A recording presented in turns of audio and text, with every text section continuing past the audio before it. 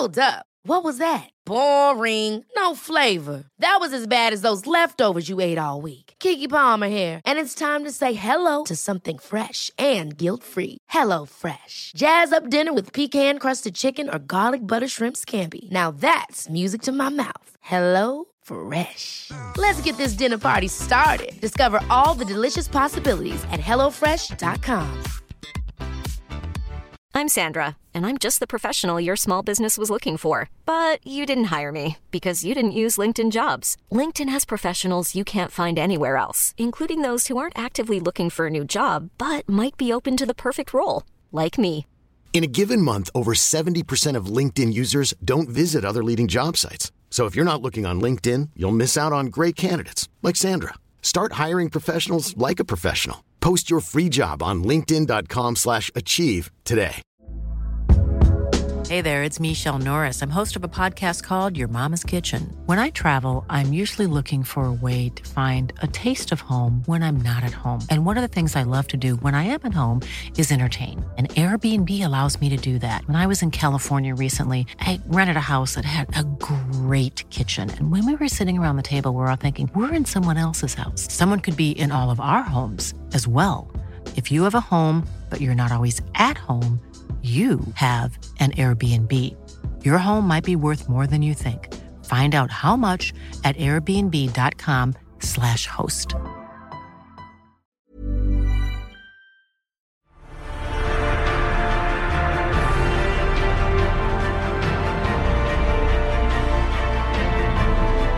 Hello, you're listening to a brand new episode of Popcorn Podcast with Lee and Tim, and this week we're taking you on a journey with Bullet Train, plus covering off all the latest movie and trailer news.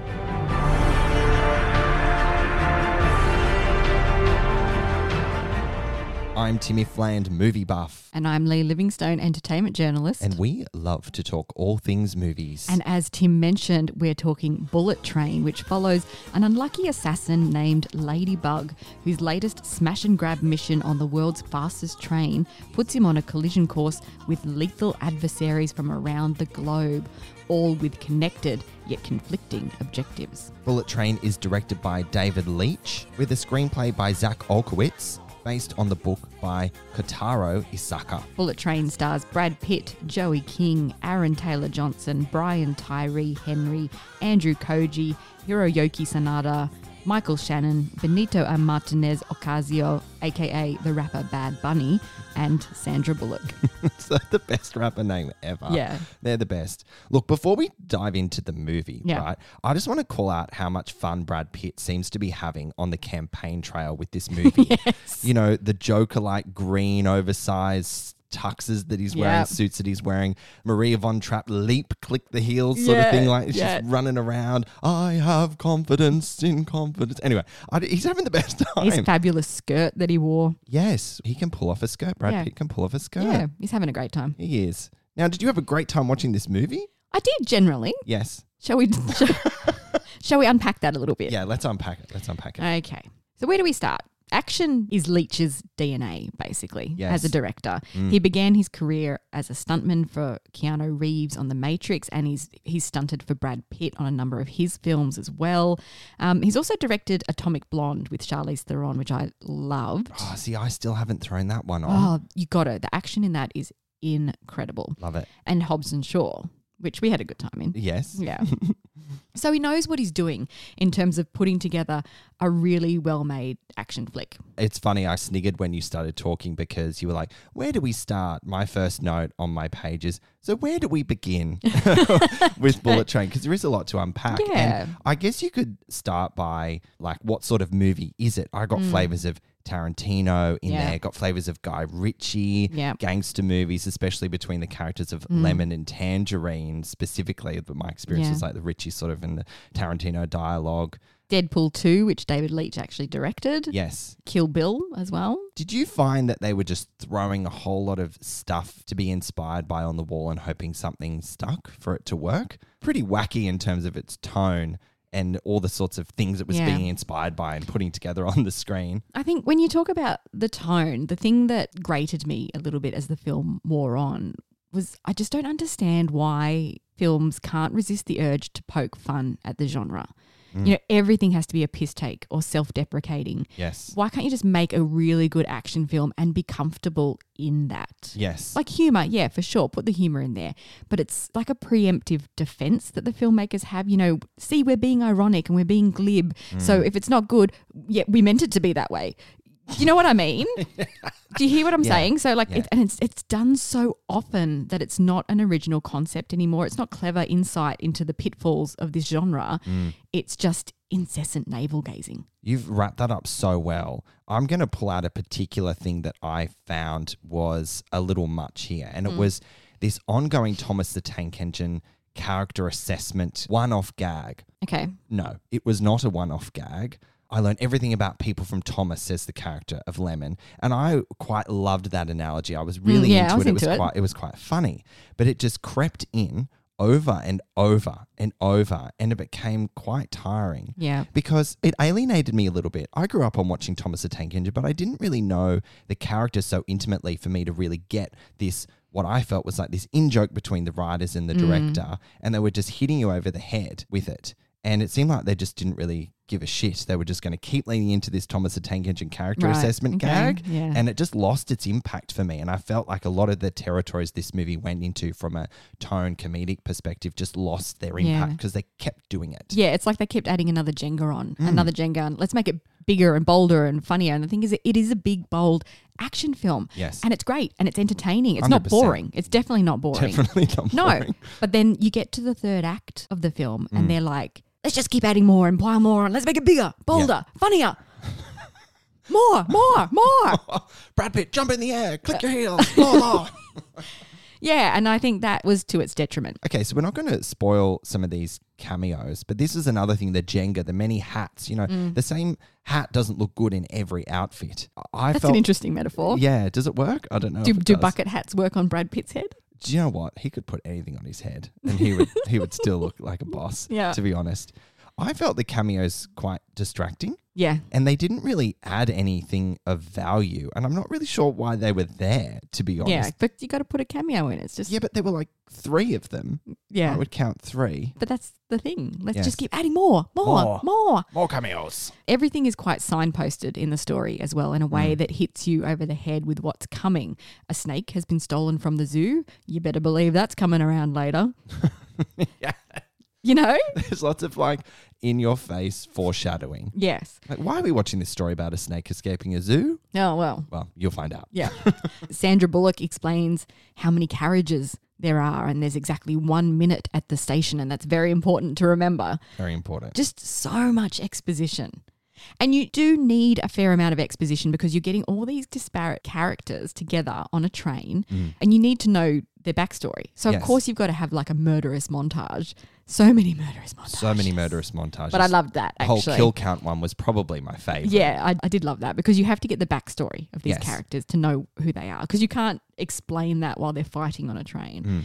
So that was understandable. Yes. But there is a lot of exposition in the script. Can I build on that? And this is obviously one of my favourite things to talk about these days because movies just always have to be over 2 hours long at the moment. They just have to. It's almost like we're not going to release it unless the movie goes for 2.5 hours. How long was this one? 2 hours, 6 minutes. Was it? Yes. There you go. That's why I know that specifically, but here we You are. always know those things. I know. It's very impressive. 126 minutes for those playing at home. I felt, though, when you're building on the whole thing about exposition characters, at one point we go back 26 years to get a backstory on a character. We go back to the day before that kill count one, or I assume it was the day before, not really sure. I felt that really impacted the pace, which sounds so wild because you're thinking, you're listening at home, you've either watched the film or you've seen the trailer and you go, don't tell me there are pacing issues in this literal movie called fucking Bullet Train. It just keeps going and going. It just keeps going and going and going. It's like, how are they not at Kyoto yet? Basically, they've only stopped at train stations 1 minute at a time. Yes. But taking those pauses, it just really impacted the way that the movie literally rolled on those tracks and kept you engaged. The action, which we'll talk about in a hot minute, is fucking wild and insane, and boy, it's good. But you wonder how a film with so much action and excitement still struggles to keep you engaged in the story. I don't know. So I might disagree with you there because I fair. think as the murderous montages, as I called them, they were quite fun to watch, I think. I completely agree. Especially Bad Bunny's. Like, Yes. how fucking cool was he? Oh, he was cool. And his performance, I don't think he said many words. Did he say any? Yeah, I think he said a couple Few. maybe. He was menacing AF. Yeah, but his performance was incredible. Yes. Really, really incredible. And then, of course, Lemon and Tangerine, played by Brian Tyree Henry and Aaron Taylor Johnson, their montage was quite fun too Yes. because they're arguing over how many people they killed on this job and they go back and count them out. Do you know what that reminded me of? What? And you'll love this. It reminded me of the brotherhood that you see develop over the Lord of the Rings trilogy between Gimli and Yes. Legolas. Yes. And there's literally a scene that plays out over quite a long period of time where they're counting their own kills on the battlefield. And I got a kick out of that because, that's where I went in terms of it. Yeah. Maybe this movie taking inspiration from the Lord of the Rings. Yeah. Maybe highly unlikely. But that's the feeling I got, and I really enjoyed that part of the movie. But that odd couple bickering That's it. vibe. Yeah. Yes. Yeah, but can't live without each other sort of vibe at the same time. That true love, brotherhood that was actually really nicely played out in this movie. So, let's talk a bit more Yeah, about sure. that. So they're twin assassins. I say twins in air quotes. Yes. Tangerine, played by Aaron Taylor Johnson, and Lemon by Brian Tyree Henry. And I think they were one of the best things about this film for sure. They were. Yeah, great chemistry, those odd couple dynamics, constantly bouncing off each other with their great English accents, which Brian Tyree Henry's American. Yes, He that's pulled it off right. really well. Very well. And they have a surprisingly moving relationship as brothers in arms too. Look, I completely agree. And that's one thing that I was ultimately surprised about this movie. I was surprised about a lot of things, but I wasn't expecting to be oddly emotional about two assassin, quote unquote, brothers. Yes. But they do lean into their relationship really, really well. And they are, other than Brad Pitt's Ladybug character, Yeah. they are a consistent pair, consistent characters throughout the life of the movie. So you really get to understand how they work, who they Yeah. are, and their emotional journey is really nice. It is really nice, Yeah. yeah. All the characters have interconnecting, sometimes confusing objectives, but that's the point, actually. We're supposed to be invested emotionally in them. I'm not 100% sure that we were in all Not of all them. of them. Not all of them. But it is meant to be a bit of a confusing puzzle that all comes together at the end. Do you think it came together at the end? My quick answer is no, Okay. because It was a bit of a stretch. It was a bit of a stretch. And because it was so overstuffed and convoluted, and me personally had issues with the pacing, I lost interest. And then when they Okay. brought another Jenga into the story, who's who in the zoo and how they're connected and why we should care about it, I was like, what? Yeah. Okay, you're really good at piecing narrative puzzles together anyway. I am very much the complete opposite. Yeah. I get surprised with the twist every fucking time, and I'm not mad about it. Did you pick where this was going? Or No. did you enjoy? Okay, you didn't either. No, Okay. some of the bits, no. Okay. No. Well, that's good. That's I enjoyable. could see things coming, like Course that bloody you could. snake. Yeah. You know, Anyone would see that coming. we talked a bit about Brad Pitt earlier as Ladybug. He's going through some kind of existential crisis. He's constantly spouting therapy quotes, which started to irritate me. Okay, so tell me, why were they aggravating you so much, his therapy quotes? Because it got to a point where he was almost exclusively speaking in those quotes. Okay, yeah. And I just thought, yeah, okay. It became his only way of speaking at Yeah. one point. Yeah. Because he's sharing these affirmations and these wisdoms because he wants to be a better person, and he also wants you to be a better person and look Yes. at yourself and be like, what are you doing? Meanwhile, he's on a train full of Yeah. assassins. Which is fine and funny. But as we said earlier, it's just that humor that gets overused and Yes. starts hitting you over the head with it. And you're like, okay, all right, I get it. Look, I have to say about Brad Pitt's performance here, he looked like he was just having the time of Yeah. his life. His charisma, his charm, and despite the comedy layers not quite landing all the time, his comedic timing is Yes. brilliant. Look, there's no doubt about that. Yes. He is really good at comedy. He's really great at action, as we well know. And yeah, he's really enjoyable to watch in this film. Absolutely. For me, it just came down to the scripting. We've also got Andrew Koji in there as Kimura, who is a father in turmoil over his son And he's looking to redeem himself in the eyes of his father. So his son's been pushed off a roof, as we find out very early on. Yeah, which is pretty awful.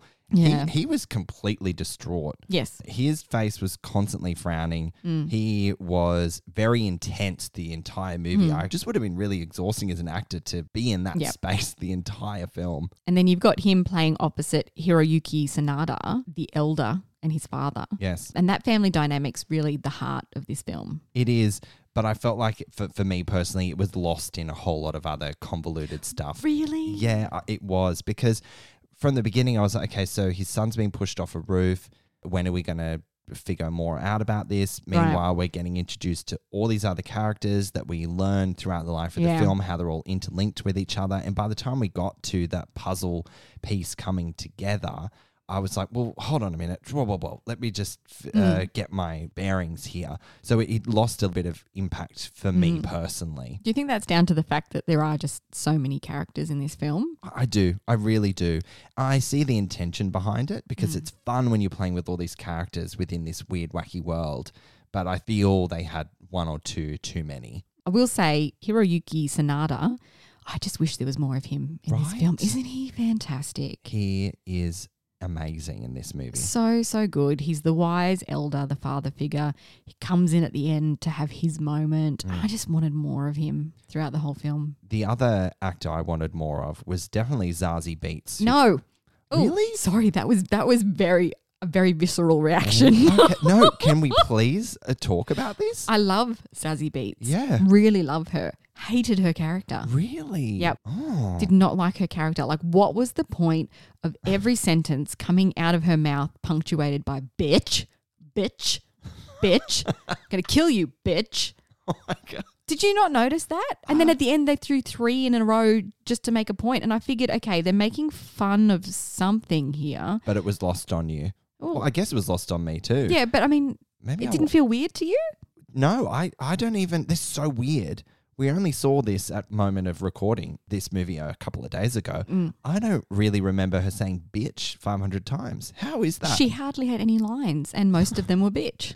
Far out. But I feel like it was a piss take again, that piss take of the genre when people do that all the time, you know, like, I'm coming for you, bitch. Coming for you, bitch. But she was doing it incessantly, and I thought, okay, there's obviously a point to this, but I'm not vibing it.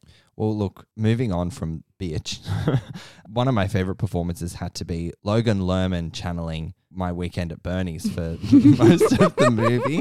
I mean, imagine signing on to this, be like, so you're just going to be dead for most of the movie. That cool? We'll put you in all these really cool situations and positions, and you're going to look fabulous in these glasses we have in mind. Okay, you're going to look absolutely fabulous. We've also got the Prince, played by Joey King. I didn't really understand her cool name. She's a terrible character too.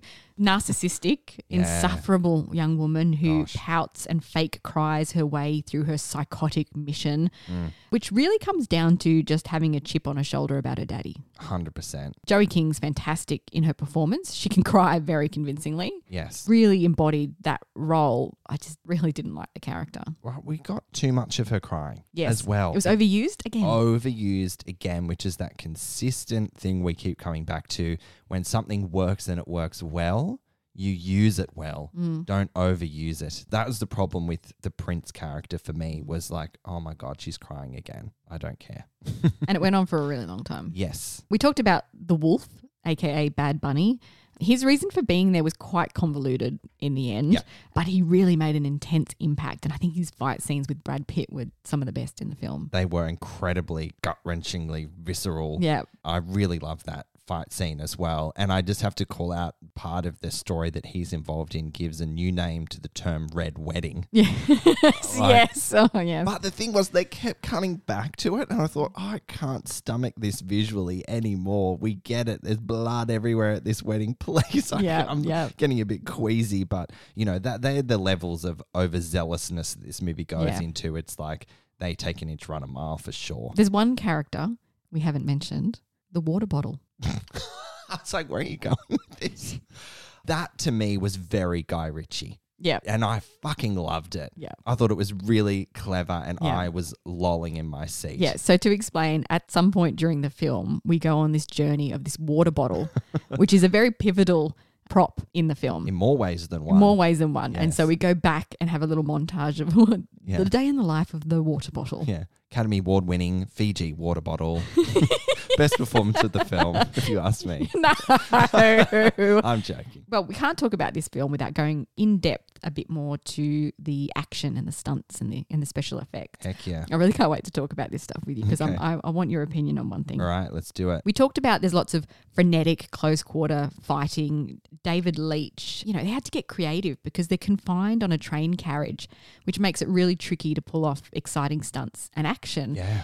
They just got really creative with it, and I think they pulled it off really well. I mean, they looked at their environment. You think, okay, so you don't have to just use guns and knives in a fight. They use every matter of object that you may find in and around a train. Yeah. And I was in awe the entire time watching this movie going, I know how challenging this would have been not only to film, but also to conceptualize and figure out the blocking and the rehearsal. Yeah. And it gave such a fresh take on your experience as an audience member to see. We see people fighting in movies all the time. Yeah. We see that sort of fighting a lot. But when you put them in this beautifully simple but effective environment of a train carriage, but different types of train carriages, section of the train carriage, toilets, compartments, little lounge areas, you know, the creativity is endless in how characters can use that space and use the things around them to use in combat.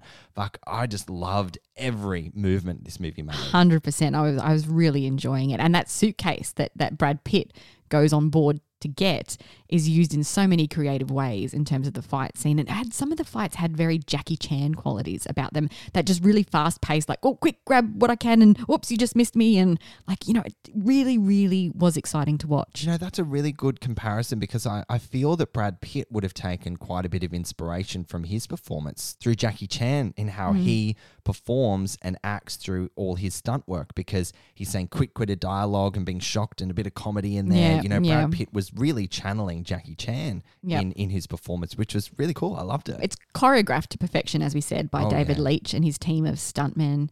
I do want to get to some special effects because what's really clever, what they've done here is for the Japanese countryside outside of the train, the filmmakers have hung LED screens along the length of the train cars that they've built within this soundstage so it can be filmed in camera in real time. So while they're doing the stunts and playing out the action within the train carriage, on the screens in the background is the real countryside that you would see speeding past. And it's gorgeous and it looks fantastic. It looks seamless. I really felt it. You're looking at it going past at 250 miles an hour, which is the speed, I believe, of these Japanese bullet trains. Heck, can you imagine? And it really puts you in that space that you're on this fast-paced train. How valuable would that be for actors? Yeah. Because they're performing in this fabulous design set, this really engaging piece of work, and they can actually see things moving around them. That would have helped with that kinetic energy this movie was going for. You are hearing more and more about this use of technology on sets to help actors, to help visualize the whole scene, and which ultimately translates to a better experience for audiences rather than just dropping a blue or green screen and throwing it in later. I love this trend and I don't want it to go away. Yeah, it's really, really convincing and really visceral, really puts you right in the action. But speaking of blue screen, okay, then we get to the end of the film. Oh, yeah, fuck me. Yeah, you know what's coming. Wow. So there's this end sequence when, the destruction is being surveyed. It's so obvious. The CGI is so obvious and so terrible. It's quite distracting. Yep, I found that, and that's one of the last shots in the movie, if I'm thinking we're on the same page so there. It leaves you with a bit of a bad taste in your mouth, and you've just watched this really great action film, and I can understand, okay, the sheer level of destruction at the end of this film, we don't want to spoil anything, so we can't explain it to you properly, but... You wouldn't believe us anyway. No, it's nuts. It's nuts. And of course, having to build that and put people in situ and make it really realistic... I mean, look, they could have done that. They could have. And then melded it with the blue screen, but it just feels like it's all blue screen. I feel like they went down, and maybe they didn't communicate this to us effectively, but are they trying to lean into the whole, like a fantasy layer to it? And it's not meant to feel real and tangible in that particular moment, because you're thinking like, as if. I don't know. That I'm just thinking about that on the spot right now. But I do agree. Like a heightened, stylized kind of thing. But it distracted me too. So I agree with your takeaway because I have the same. It was so different to the rest of the film. You are right. That it was jarring. So even if that was the intention, having a bit more of that throughout the film might have eased that transition. Yeah, I completely agree. I don't know. Yeah, I think they missed something there, unfortunately. The soundtrack and sound design, as you would expect, you know, being a Deadpool 2 director, you get some fun retro songs in there. Engelbert Humperdinck and Bee Gees for 2. And then also Bonnie Tyler's Holding Out for a Hero, which I really enjoyed hearing.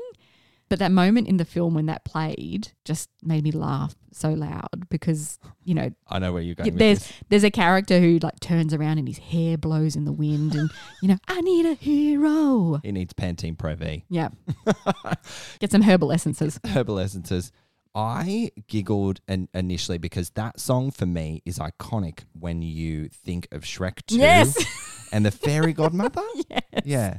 So I was giggling with a few intentions, thinking about Shrek 2 because I can never not go back to that moment in the movie, which is absolute cinema iconography.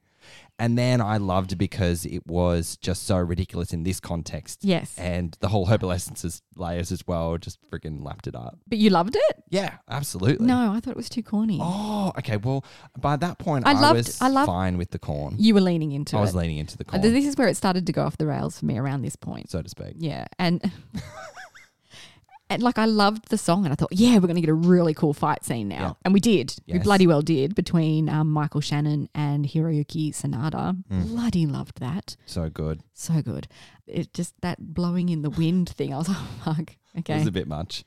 Look, you also only need to pop over to our Instagram and check out the premiere reel of us dancing to the soundscape vibe that this movie gives off. Yeah. Have a little bit of fun with that one, guys. Head over to our Instagram page. Bit of Bee Gees. Watch Lee and I get down and dirty on a dance floor. Oh, yeah. That might be a good point to wrap up our review of Bullet Train. Tim, so why don't you go ahead? All right. So Bullet Train was fun, bonkers, and visually arresting, but its overly stuffed runtime and convoluted plot made me squirm in my seat more than once.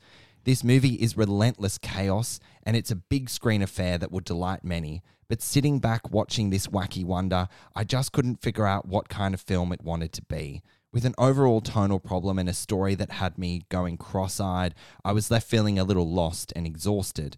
With a tighter edit and some scripting changes, this film could have been the banger of the year.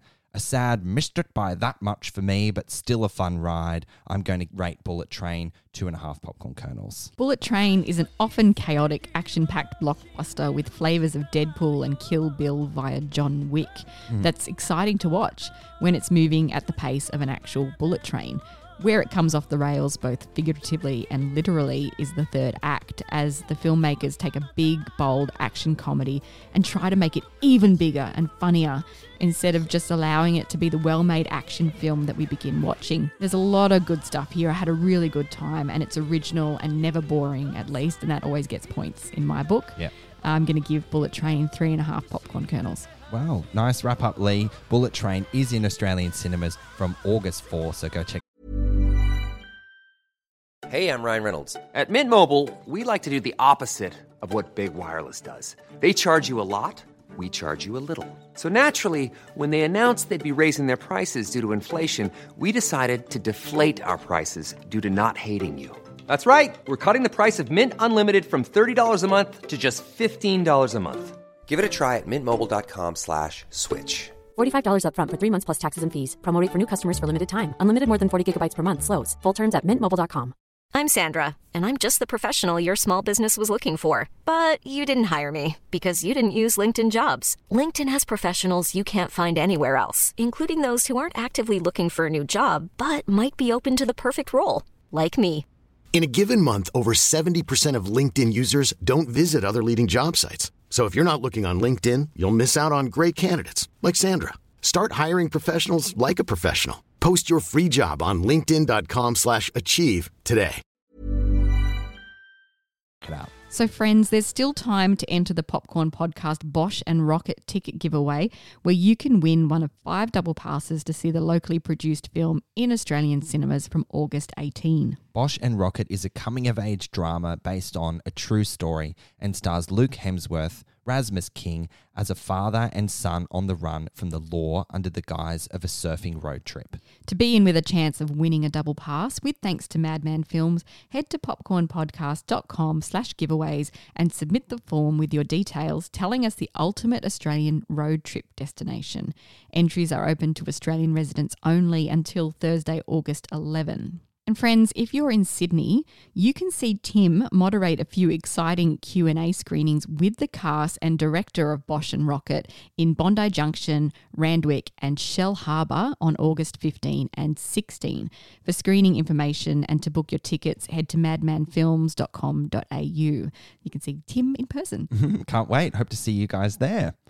Well, Lee, Jake Gyllenhaal has been cast in Roadhouse, a reimagined take on the 80s movie starring Patrick Swayze. In the 1989 cult classic, Swayze played James Dalton, a Zen bouncer hired to clean up a rowdy Missouri bar. Roadhouse. Do you ever watch the Family Guy episodes where they constantly say that? Roadhouse. No, I haven't. I'll have to look it up. So Doug Liman of Mr. and Mrs. Smith and Bourne Identity fame will direct this new film from a script written by Anthony Bagarozzi and Charles Mondry. And after producing the original film in 1989, Joel Silver is back on board to produce the remake. So that's promising. That's promising. I like that. Get this. So UFC champion Conor McGregor has also joined the cast, making his acting debut in the Prime Video production alongside Billy Magnussen, Daniela Melchior, Lucas Cage and Bo Knapp, who was previously joined us on the podcast. Had a chat with him. Make sure you check out that interview. In some shocking news this week, the HBO Max original film Batgirl, shocking and devastating, might add, has been cancelled amid a shake-up at Warner Brothers with its new management after the Discovery merger. I've really annoyed my husband this week because I keep turning to him out of context, out of the blue. I just still can't believe they cancelled Batgirl. Yeah, I keep doing the same thing. I literally cannot believe what's happened. It is insane. So set within the DCEU and starring in The Heights breakout Leslie Grace, as well as J.K. Simmons, Brendan Fraser. We were so excited about seeing him in this movie as the villain, I believe. And Michael Keaton, hello, bow down, reprising his role as Batman. This was a film many were really looking forward to, including us, clearly. So the directors of the film, Adil El Arbi and Bill Fuller, were blindsided by the announcement and said in a statement, "We are saddened and shocked by the news. We still can't believe it. Our amazing cast and crew did a tremendous job and worked so hard to bring Batgirl to life.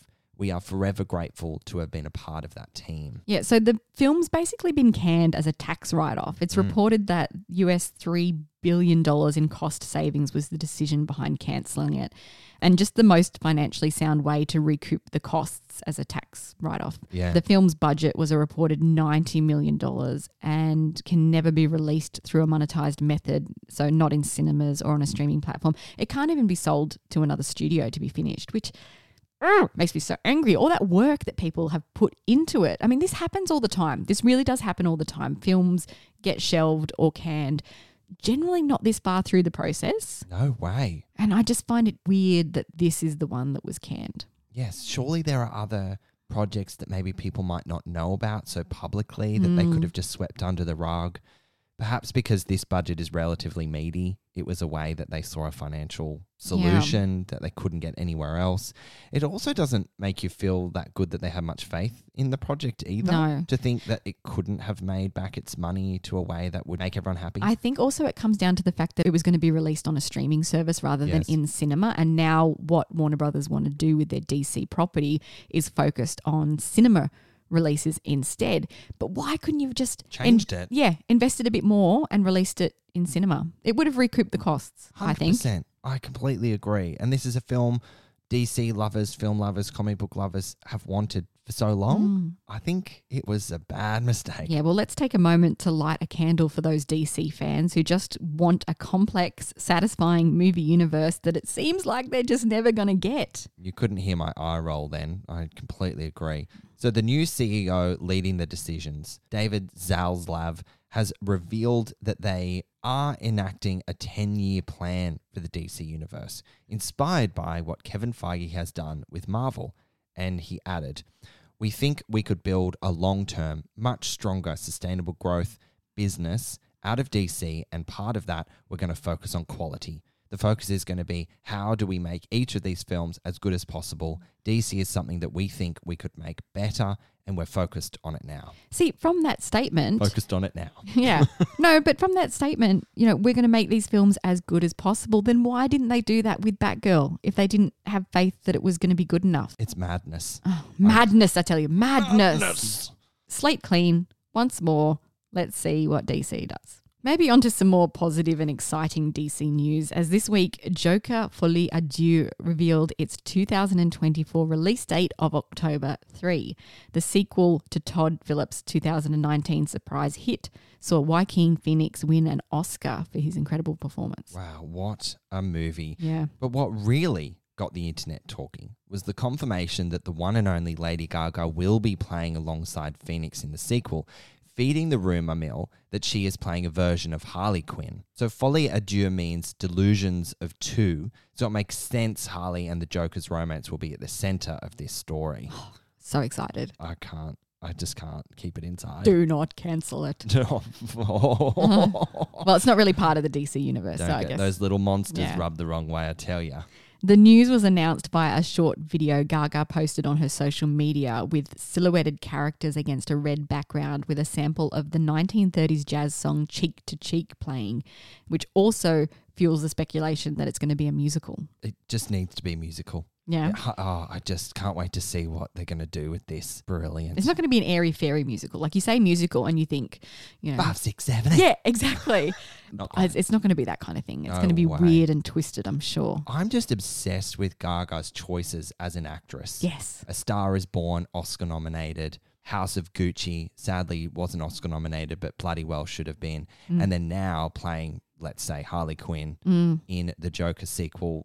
Wow. How Her good range. How good would it be if she got an Oscar for that and Joaquin Phoenix had an Oscar for his performance? Stop. Yes. Because I put this in air quotes, superhero films, Joker isn't really a superhero film, but No. comic books and things like that, they don't generally get recognised. No. I'm still salty about Hugh Jackman not getting the Oscar for Logan. Oh, gosh. Don't get me started. You know, I rewatched that because it's now on Disney+. Oh, yeah? What a great film that is. Yeah, so good. Loved revisiting that recently. In other news, it was recently announced that James Franco had been cast as revolutionary Fidel Castro in independent film Elena of Cuba, which is about to begin filming. So the script follows Elena Fernandez's life as Castro's illegitimate daughter and a critic of his reign in Cuba before she left the country and defected to Spain in 1993. John Leguizamo has spoken out about Franco's casting as the Cuban historical figure due to the fact he is not Latino, saying, "How is this still going on? How is Hollywood excluding us but stealing our narratives as well?" I completely agree with him here. What the fuck are they doing? Yeah, it further adds to that conversation about representation in Hollywood, with Leguizamo previously saying we are less than 1% of the stories, he means Latino stories, told by Hollywood and streaming media and networks, when we're almost 20% of the population. Yes. And what you need to do is listen to those communities that are offended by this because they're offended for a reason. There's value to be had there and you need to make changes because of that. And this story is about a Cuban revolutionary. Like, it's very important to their nation and to their stories. You need to get the casting right. I completely James agree. Franco? It's just weird. It doesn't make sense. I don't know. It's just a weird casting anyway, Yeah. despite him not being of that culture, which is Yeah. at the heart of the problem. But it's also, why James Franco? And I think also decisions like this shouldn't be made, you know, you shouldn't be casting anyone willy-nilly until representation is better in Hollywood. Yes, Because that's the point. that you is know? the point. That's the problem. Yeah. And there needs to be a solution. And this is not it. All right. Well, on that note, let's wrap up another jam-packed episode of Popcorn Podcast. We brought you our review of Bullet Train, which is in cinemas on August 4. And don't forget to enter our Bosch and Rocket ticket giveaway and get your tickets to see Tim hosting the Q&A screenings around Sydney. Can't wait to see you there. And as always, thank you so much for listening. We'll catch you next time. We have a website, popcornpodcast.com. Make sure you check it out. We've got all our episodes up there for you to listen to. If you'd like to get to know us a little better, there's an About Us section, and we run ticket giveaways, so keep an eye on the website for more information.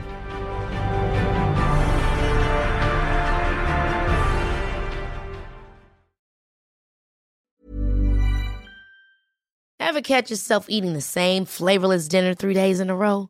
Dreaming of something better? Well, HelloFresh is your guilt-free dream come true, baby. It's me, Keke Palmer. Let's wake up those taste buds with hot, juicy pecan-crusted chicken or garlic butter shrimp scampi. Hello Fresh. Stop dreaming of all the delicious possibilities and dig in at HelloFresh.com. Let's get this dinner party started. Want to get a chiseled look in the jawline? Sculpt and shape your jawline with added volume from Juvederm Volux XC. Juvederm Volux XC is an injectable gel specifically designed to be robust enough to improve moderate to severe loss of jawline definition. And it is the first and only hyaluronic acid filler approved for the jawline. Add volume to your jawline for a chiseled look with Juvederm Volux XC. For important safety information and to find a licensed specialist, visit Juvederm.com. That's Juvederm.com. Not for people with severe allergic reactions, allergies to lidocaine, or the proteins used in Juvederm. Common side effects include injection site redness, swelling, pain, tenderness, firmness, lumps, bumps, bruising, discoloration, or itching. There's a risk of unintentional injection into a blood vessel, which can cause vision abnormalities, blindness, stroke, temporary scabs, or scarring. Talk to a licensed specialist to find out if it's right for you. Visit Juvederm.com. That's Juvederm.com. Even when we're on a budget, we still deserve nice things. Quince is a place to scoop up stunning high-end goods for 50 to 80% less than similar brands.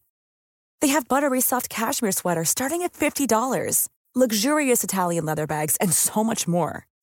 Plus, Quince only works with factories that use safe, ethical, and responsible manufacturing. Get the high-end goods you'll love without the high price tag with Quince. Go to quince.com/style for free shipping and 365-day returns.